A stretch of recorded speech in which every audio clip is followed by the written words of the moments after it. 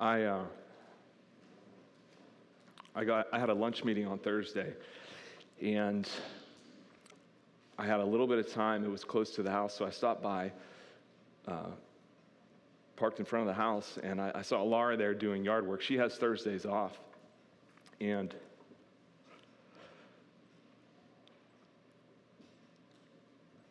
I noticed that she was obviously upset, and I knew why.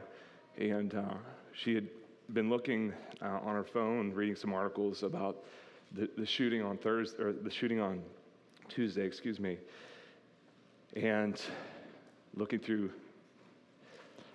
face after face, student after student, teacher, and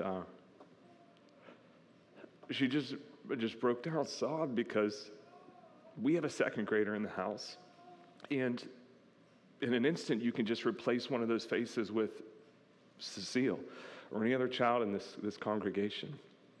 And, wanting to be a faithful husband, here I am, a pastor. I had no words.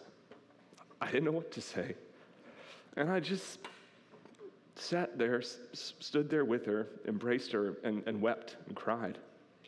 And in the midst of that time, I realized something powerful, and that is we were worshiping. We were worshiping through a language, and that language is the language of lament, which is all throughout the Scripture. Heavily in the Psalms, also in the book of Lamentation, also in the prophets, the language of lament. God gives his people voice in the time of devastating sorrow. When they have no voice, when they have no words to put together to describe what's going on, God gives us, his people, a voice through the songs of sorrow in the Scriptures. Through the songs of lament, they're a resource to us, a treasure for us. No matter where you're at, no matter what you've gone through, there is a prayer, there's a song that you can identify with in the Scripture, particularly in the Psalms that give voice to your pain. Some 3,000 years ago, brothers and sisters found solace in the Psalms. Their songbook, the Psalter, the book of Psalms, is a songbook of God's people throughout the generations. And I want to encourage us all, in this time where we try to make sense of the events of our world, we try to express our sorrow, which is a healthy thing to do, turn to the Psalms. Turn to the songs of lament in the Scripture. And you find a voice, you find a vent for your soul in the laments of the Bible. And so this morning we're going to step out of our current sermon series in the book of Acts and step into a psalm of lament, Psalm 13. And I want to invite you to turn to Psalm 13 with me. In the Bibles we provided on your chairs, you can find Psalm 13 on page 453. If you don't own a copy of the Bible, we love to give Bibles away. So in the lobby, there's 3 bookcases on your right-hand side. The third one closest to the restrooms. They're hardback black Bibles. You're welcome to take one of those as a gift. Psalm 13. How long, O Lord, will you forget me forever? How long will you hide your face from me? How long must I take counsel in my soul and have sorrow in my heart all the day? How long shall my enemy be exalted over me? Consider and answer me, O Lord my God. Light up my eyes, lest I sleep the sleep of death, lest my enemies say I have prevailed over him, lest my foes rejoice because I am shaken. But I have trusted in your steadfast love. My heart shall rejoice in your salvation. I will sing to the Lord because he has dealt bountifully with me. Psalm 13 allows us to lament. It allows us to express the sorrow in the deep recesses of our souls, to make sense of our situation, to worship God in the midst of it all. Psalm 13 was written by the most renowned king in Israel's history, King David. who knew lots of sorrow. A 40-year reign, maybe had 3 years of peace. Maybe had 3 years of peace in those 40 years as king. So Psalm 13 is a lament. And like I said, you can think of a lament like a vent. It's rhyme, so you can remember it. It's a vent for your soul. A way to express intense, unrestrained emotion to God. Questions to God. Frustration with God. And God is able to handle all of it. He shames us not as we share it before him. He welcomes it, no matter the intensity, no matter the question, no matter the depth of sorrow, he welcomes our lamenting. And in Psalm 13, David is in the doldrums of despair. His ability to endure is fading. He's on the precipice of giving up, and yet he leans into the Lord. A pastor and lawyer from New England, William Plumer, late 18th century, early 19th century, born in Newburyport, right up on the North Shore, wrote this of the Psalms. The trials of God's people throughout the ages are so uniform that the same laments and songs found in the Psalms suit every successive generation. What he's saying is that the Psalms apply today, every successive generation. They're a treasure trove for God's people. We find solace and a voice in the Psalms. So grasp the resources of the Psalms in times of sorrow. Speak the language of lament in times of unspeakable tragedy. Now, we're not sure the circumstances surrounding this psalm. David endured lots of sorrow. Perhaps this is when his predecessor, King Saul, who was insanely jealous of David, hunted him for years. David hid in the caves. He hid in Philistine cities. Perhaps this is one of those moments where he was hunted by King Saul. Perhaps it was from his wayward and wicked son, Absalom, who sought to dethrone David. Perhaps it was a physical malady, an experience of sickness.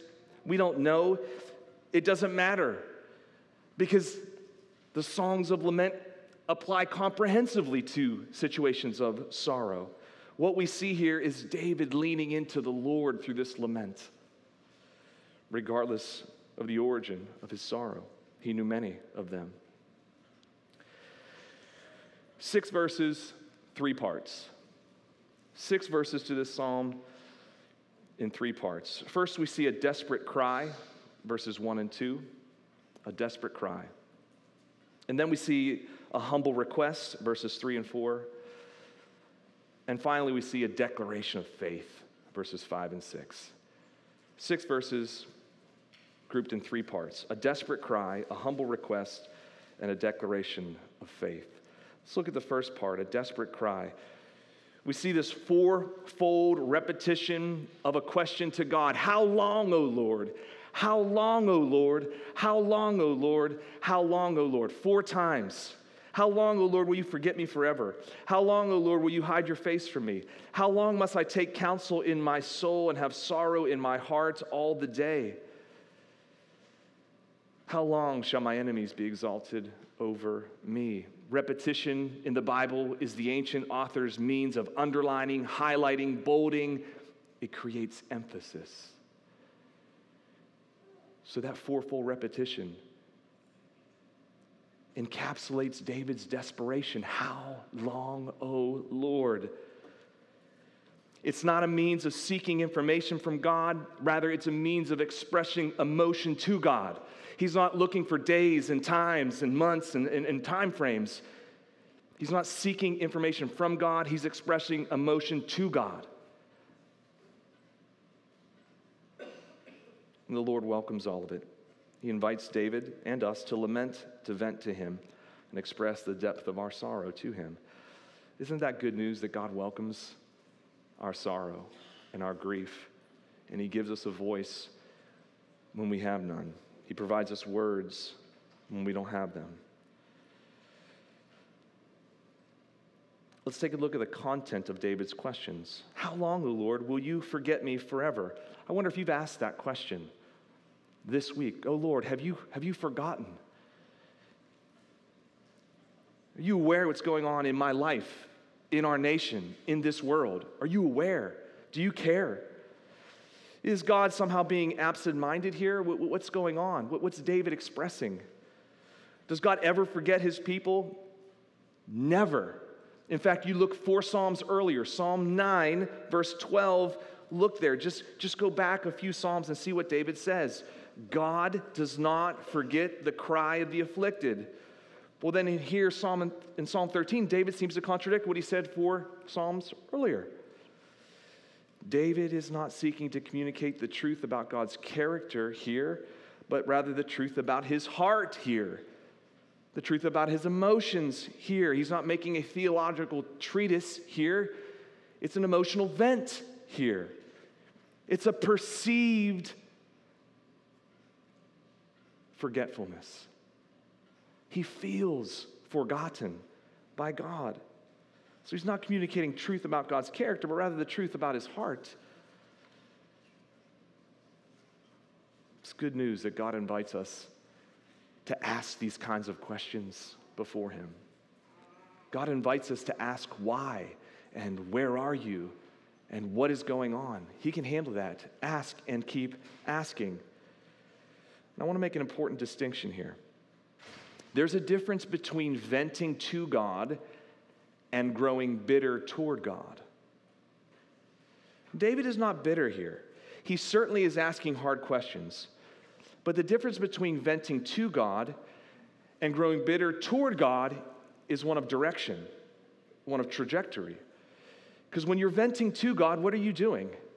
You're praying. Your trajectory is toward him. It's a Godward direction. When you're growing bitter, your direction is away from God, ceasing to pray, turning inward on yourself.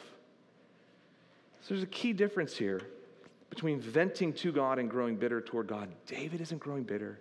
He's venting. His direction is Godward, to God. Friends, do not bottle up your grief. It does not have a good outcome. Release it to God. Vent it to God through resources like songs of lament. I have a good friend who many years ago lost his younger brother to cancer. His father for a time served as a pastor. And he shared with me one day how his father, who was somewhat stoic, wanted to be strong for the family in the midst of the grief. And he always wondered why Dad never seemed to open up and emote and share his feelings. And one day, a few years later, he watched his father just break. In speechless grief. Break. Friends, don't bottle up your grief. Take it to the Lord. Lean into him. Pray to him. Even when you don't have the words, let the songs of the Bible be your words. He's not overwhelmed by our grief. He welcomes it. It's healthy for us to express it to him. So David asks, will you forget me forever? He then asks, how long will you hide your face from me? Does God hide his face from his people? Does God play some twisted mind game of hide and seek in our hour of greatest need? No, he doesn't. But I think we all can agree sometimes it feels like that. It's a perceived hiding. When he's delayed in his response, our prayers seem to fall on deaf ears. Is he hiding? Well, no. Again, David's not communicating truths about his character, but rather the truths of his heart. I love the comprehensiveness and the cohesiveness of the Scripture, the interconnectedness of the Bible. As you read it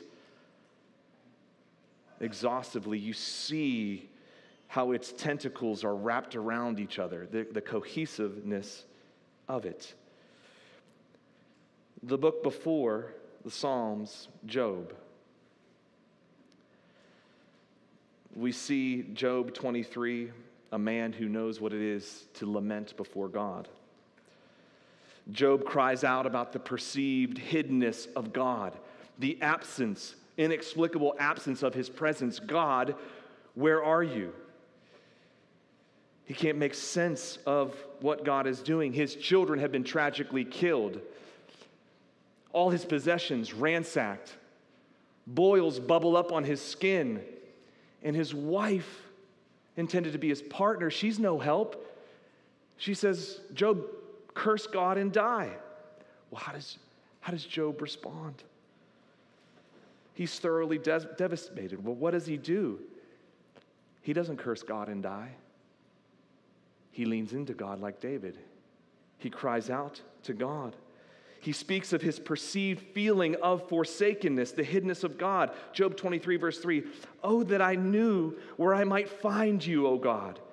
Do you hear his heart? Where are you, O God? What are you doing? Oh, that I might know where you are. Verse 8, behold, I go forward, but God, you're not there. I go backward, but you're not there either. Where are you? Do you hear him? It's the perceived hiddenness of God.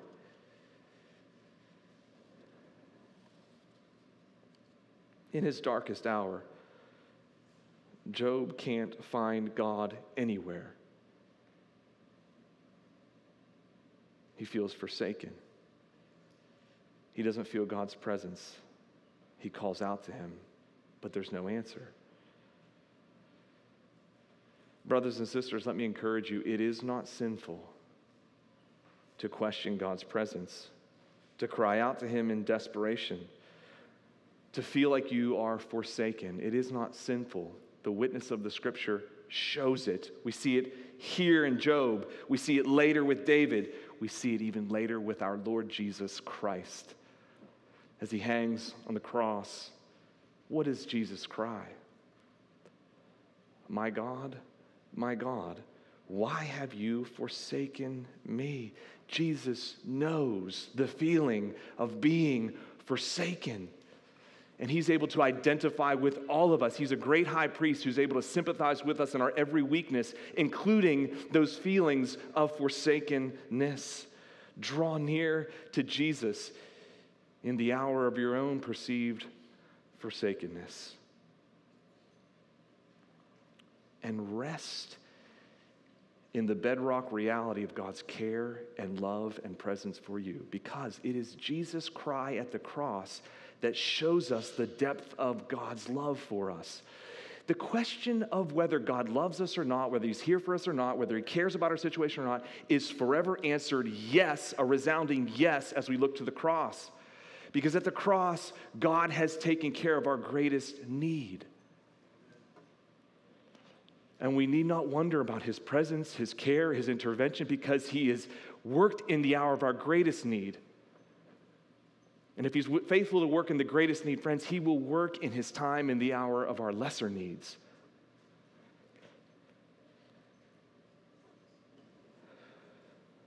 First, in Psalm 13, we find a desperate cry. Secondly, we see a humble request. David writes in verse 3, consider and answer me, O Lord my God. Consider and answer me, O Lord my God. Well, what is David doing? He's praying. He's making requests, petitions before God to one who is more powerful than him. He's requesting that God intervene in his situation. Friends, prayer before God is that posture of dependence, isn't it? Prayer is the epitome of dependence.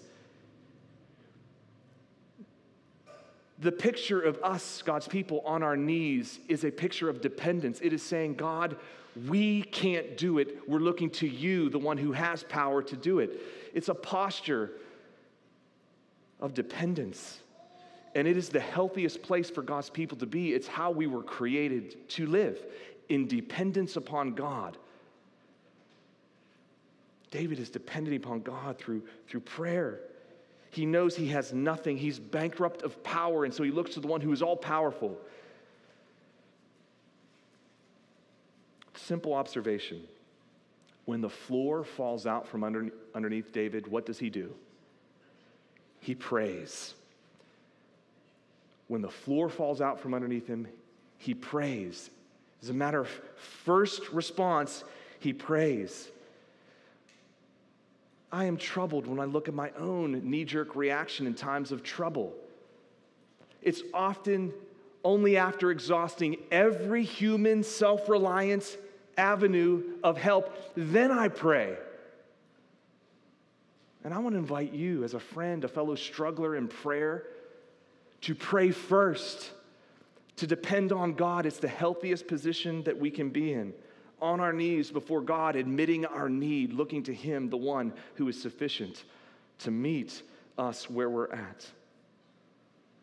Consider and answer me, O Lord my God. He then says, light up my eyes, lest I sleep the sleep of death. In other words, enliven me. David feels as if he's the walking dead.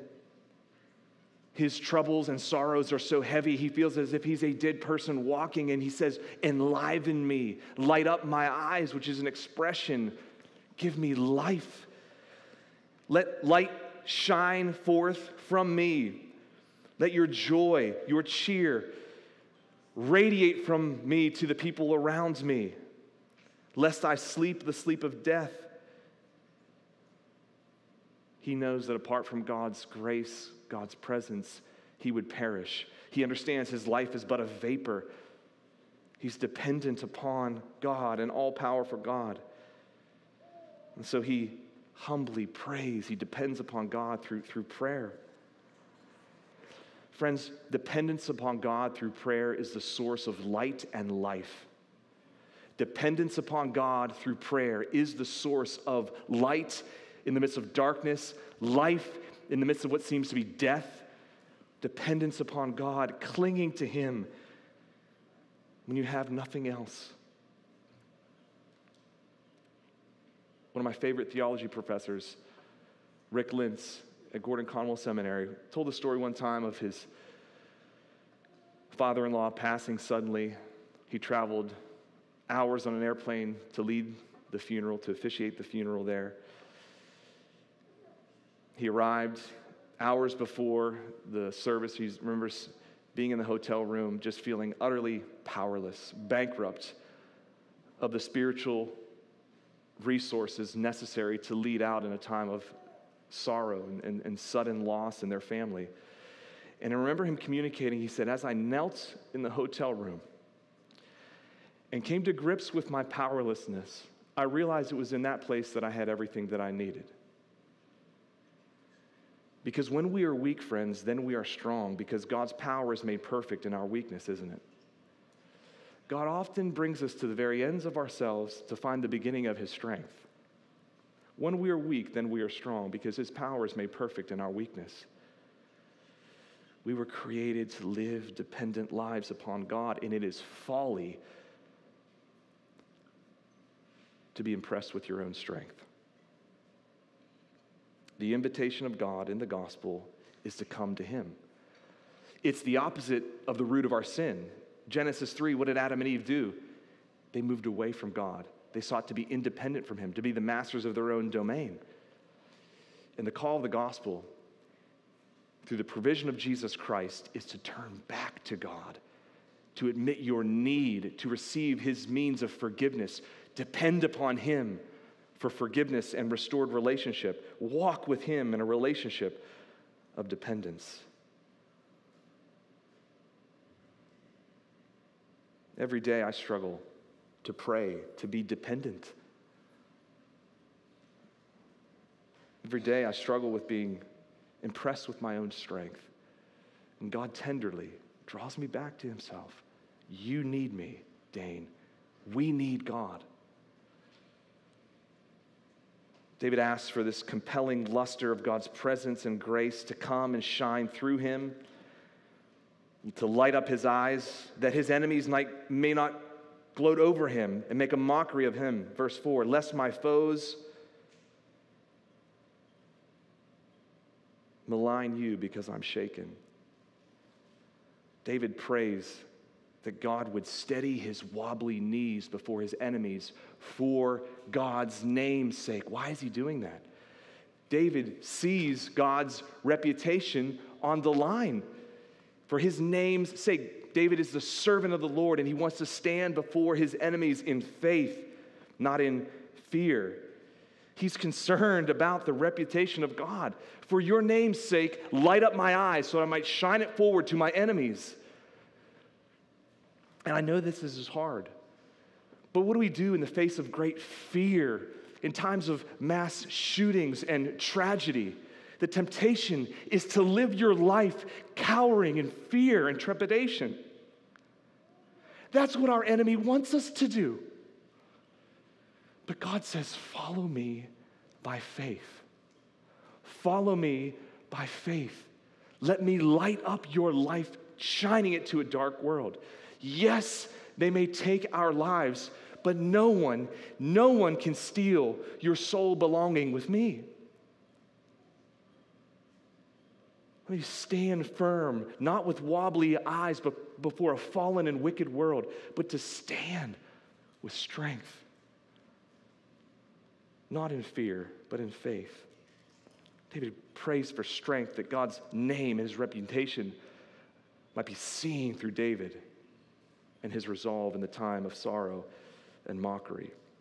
So a desperate cry, a humble request, thirdly and finally, a declaration of faith. Notice what he says in verse 5, but I have trusted in your steadfast love. I have trusted in your steadfast love. That is one of the richest words in the Bible. God's steadfast, unfailing love, his loyal love, his covenant love. God promises to never leave his people. He says, you will be my people and I will be your God.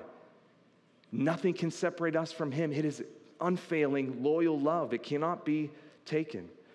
I read in Soren's Bible, the Jesus Storybook Bible, says it like this: God's never-ending, never-stopping, unbreaking, always and forever love. Over and over and over again, it's in the Bible. God will not fail his people. His love cannot be stripped away.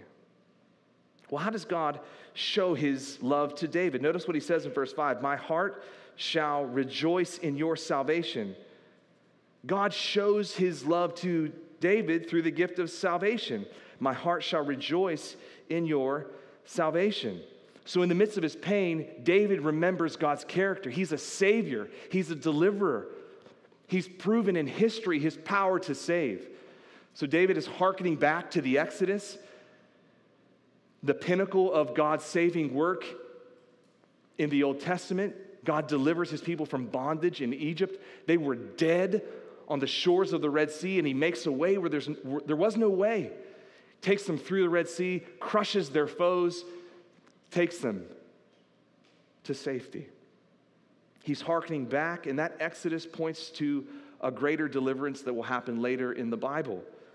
It foreshadows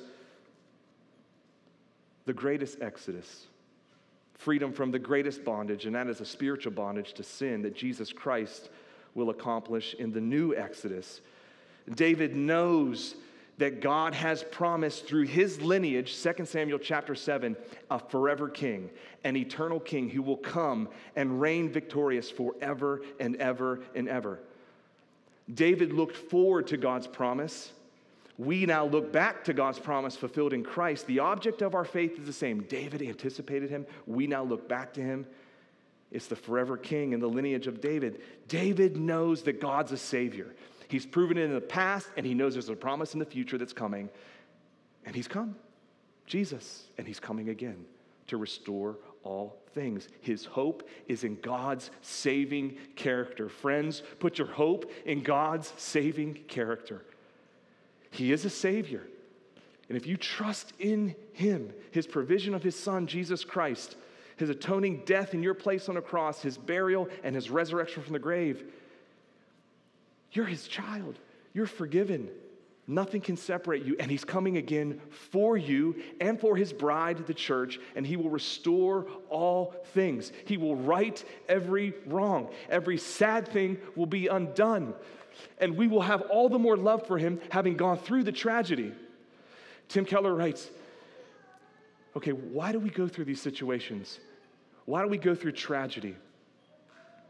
One way, one reason is to grow in us an appreciation for who God is and what his power is. He likens it to this illustration. Have you ever woken up from a nightmare? One that you've lost a loved one, a parent or a child or a close friend. And then you realize it was just a nightmare. And you cherish that person all the more, having gone through the nightmare itself, having experienced seemingly close to what it would be like to lose. You cherish that person all the more. And so it is with God. One day when he comes back, all the heartache will pale in comparison and will in fact help us love the Lord and appreciate him all the more for what he's done. He has dealt bountifully with David, and friends, he's dealt bountifully with us. This is where David ends this psalm. He has dealt bountifully with me. The NIV says, he has been good to me. So in the midst of heartache and sorrow, what does David do? He remembers the past faithfulness of the Lord, the gifts of the Lord, how God has been good to him, no matter the heartache. Remember the faithfulness of God. So can I ask you, how has God been good to you this week? In the midst of unspeakable tragedy, how has God been good to you this week? What has he provided for you? How has he supplied your needs, shelter, food, clothing, friendship, church family, and most especially salvation and security forever with him? He has been exceedingly good. Remember how he's dealt bountifully with you. Remember his goodness. Remember the gospel, the pinnacle expression of his goodness. That while you and I were sinners, dead in sin, God made us alive by sending Christ. Remember the extent of his love for you. This is good news. This is where David concludes. Notice the journey he goes on. A cry of desperation, a request for help, a declaration of faith. He's gone through this journey, hasn't he? Where he's ended standing solidly on the goodness of the Lord, the saving works of the Lord. That's where he ends. Friends, that's where we must end. In the midst of our sorrow, stand firm on the solid ground of salvation, the goodness of the Lord, the finest expression of his faithfulness. That's where David lands. Now, as we close, I want to offer a few thoughts on how you care for people in the midst of deep heartache. I am your pastor, one of your elders, one of 5 elders. Our role is to equip the saints for the work of ministry, not to do all the ministry. God has strategically placed you in our church family to equip you to care for people in the midst of their spiritual need, and some of those spiritual needs are heartache, especially in weeks like these when we see people tragically killed outside of a grocery store because of the color of their skin, or tragically killed in a school. How do you minister to people in the midst of heartache? Let me offer just 5 simple suggestions to care for people in the midst of heartache. Be with the person. Be with the person. It's the ministry of presence. Oftentimes, we feel the pressure of speaking in times of heartache, but frankly, too many words are counterproductive. I didn't have words with Laura. I didn't even know what to say, but I was with her, and I put my arm around her, and we just cried. Be with the person. Feel no pressure to say a bunch of words. The ministry of presence. Sit with them. Number 2, pray with the person. And it is okay if you fumble and bumble through those words. You know what the Bible says in Romans chapter 8? The Holy Spirit intercedes for us when we cannot speak ourselves. With groanings that we cannot utter, the Holy Spirit makes sense of the fumbling and the bumbling and makes it clear to God the Father. The Spirit intercedes for us. It's okay. Just pray. Pray with the person. Number 3, read with the person. Open up to Psalm 13 and read. The word is like a healing balm on a wound. Read the word with friends in heartache. Be with the person, pray with the person, read with the person, cry with the person. Romans chapter 12, verse 15, weep with those who weep. The power of shared grief. We are the body of Christ. And God has so designed it that our spiritual nerve endings grow into one another such that one person feels sorrow, so does the other. Weep with people in the hour of sorrow. Feel no shame in your tears. I've shared some of this story before, but 9 years ago, I faced a situation unlike anything I had before. I found myself in a car driving to Logan Airport to drop off one of my best friends to tend to a situation in his family of utter tragedy. He called me, he said, Dane, I need help. So I got in my CRV, I picked him up, we went to the airport. I'm literally in flip-flops and a tee. And as we're about to drop him off, it wasn't an audible voice, but it was, Dane, you need to get out of the car, park it in short-term parking or whatever, and go get on the plane. So I got on the plane, bought a ticket, got on the plane.